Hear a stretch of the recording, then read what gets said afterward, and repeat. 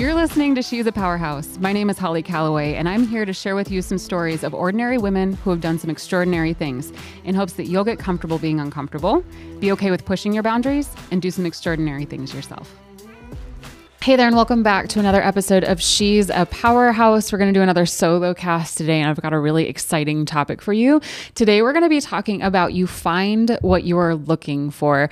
I love this concept on so many different levels. I love it on a scientific level. I love it on a metaphysical level.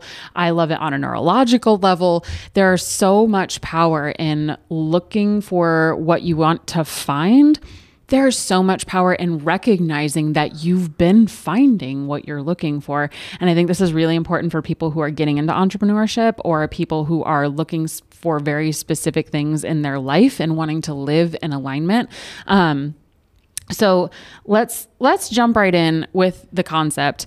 And then we'll kind of go into some of the backside wiring of it, if you will. So the concept of finding what you're looking for can be very intentional. Things like manifesting, journaling, setting goals, things like that, where you actually can sit down and say, these are the things that I will have, right? Go look for those things. It can also mean that you find the negative affirmations that you've been looking for. So if you are looking for excuses why something hasn't been happening, if you are trying to prove to yourself unintentionally, typically, that the world is sort of against you or that something is not working because it wasn't meant to, right? If you're looking for that proof, you're going to find it. And I know I've seen this happen in lives of people that are very close to me, whom I love dearly, who are constantly in that sort of negative state because they think that everything is wrong. And so their brain finds the shit that's wrong to prove to them that everything is wrong. And then have you ever met somebody who's like borderline toxic positive, right? Where everything is great because they're always looking for the stuff that's great, right? And sometimes it's very intentional and sometimes it's not intentional at all. But you end up finding what you're looking for. And I love using it in a very intentional way, in a very not toxic positivity way. Like sometimes stuff just sucks. You're not going to get around that. Stuff is hard. Things are painful. Growth is painful. And you really can't get around that. And things are going to go wrong. Like that's going to happen in life. But finding the positive in it, finding some version of a silver lining isn't going to hurt anything, right?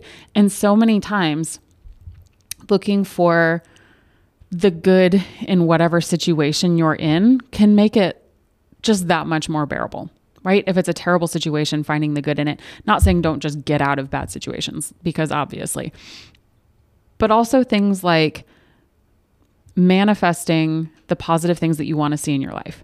So let's just take entrepreneurship because it's the easiest thing for me and my brain and what we do from day to day. We just got done with a podcast recording with Haley Passy. She runs Zesty CEO. She loves to use the example of 5-figure months. So 10K or more, right? So if you throw out into the universe, you write it down, you have it in your brain, whatever it is, I make $10,000 a month. As an entrepreneur in my own business, this is what I make.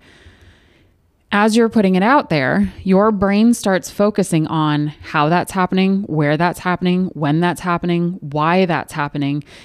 And if you put it out there as if it already exists, your brain doesn't know the difference. Your brain truly does not know the difference between what you think and what is for real. And if you think I'm lying to you, I want you to close your eyes and imagine putting a lemon in your mouth and biting down, because I promise you your mouth will water. That's an actual physiological response to a thought that you're having. If you think about somebody who makes you hyper uncomfortable, feel your pulse and feel it rise. That person is not anywhere near you in this moment. There is no direct stressor, and yet your body responds as if it is because your thoughts are that powerful, right? So think about the things that you want. Your body or your brain kicks in something called the RAS, the reticular activating system. And this is one of my favorite things that all the gurus, all the mindset guys, all the people that you see talk in information like the information space, right? Everybody likes to talk about the reticular activating system because it's the best like scientific proof for all of this working. But basically it's the part of your brain that decides what you end up focusing on. At any given moment, there are millions of pieces of data hitting your eyes, ears, nose, whatever, your brain, right? All of this data going up. And your brain has to sort through which pieces of it it's paying attention to.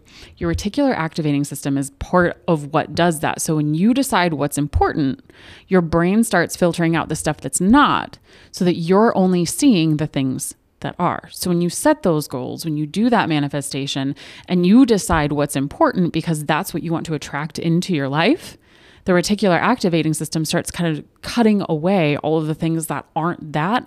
And if you keep yourself focused on that and you decide that that's the direction that you're going, you will end up there by default, just by your brain cutting out all of the stuff that doesn't get you there. Right? Also, knowing what you're looking for means that when it comes across your lap, you can identify that that's what that is, right? If you never sit down and decide like, this is the thing that I want, when the opportunity for that thing comes across your sense of being, when it comes across you, you won't notice it. If you haven't sat down and said, this is the thing that I want, right? You'll recognize opportunities. You'll recognize things that could turn into that thing that you're looking for, if you know that that's what you're looking for. If you don't know that that's what you're looking for, it's not going to happen. It can also just change the way that you feel about things in general, right? So like if you're looking for the positive and you feel positive, more positive things are going to show up and you're going to notice them. And then that's going to make you feel more positive, and then more things will show up and then you're going to notice them. And it's this constant upward cycle, and it goes the other way as well.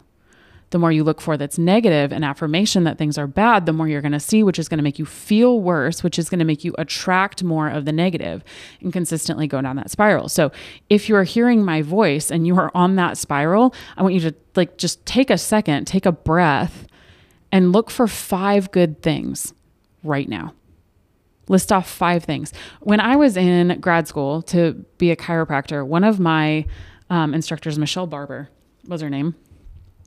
It's not her name anymore. She got married. Anyway, her name was Michelle Barber. One of my favorite things that she taught us, and she taught like microbiology, right? But one of my favorite things that I ever learned from her that wasn't that, and infectious diseases, I think she taught. This is just strange. Anyway, one of my favorite things though that I learned from her was that she and her then, it wasn't her wife yet, but it was her soon to be wife, would sit at the end of the night and list off 5 things that they were grateful for. And when she very first started doing that, it was really hard to come up with all 5, right? Like she'd get to 3 and then like have to kind of pull.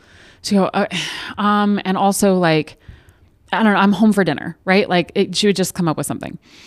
And over time, it wasn't a thing anymore that was like a begrudgingly done thing. It was a thing that she got excited to do because it made her feel better, right? It made her feel good about her day. And she looked forward to it.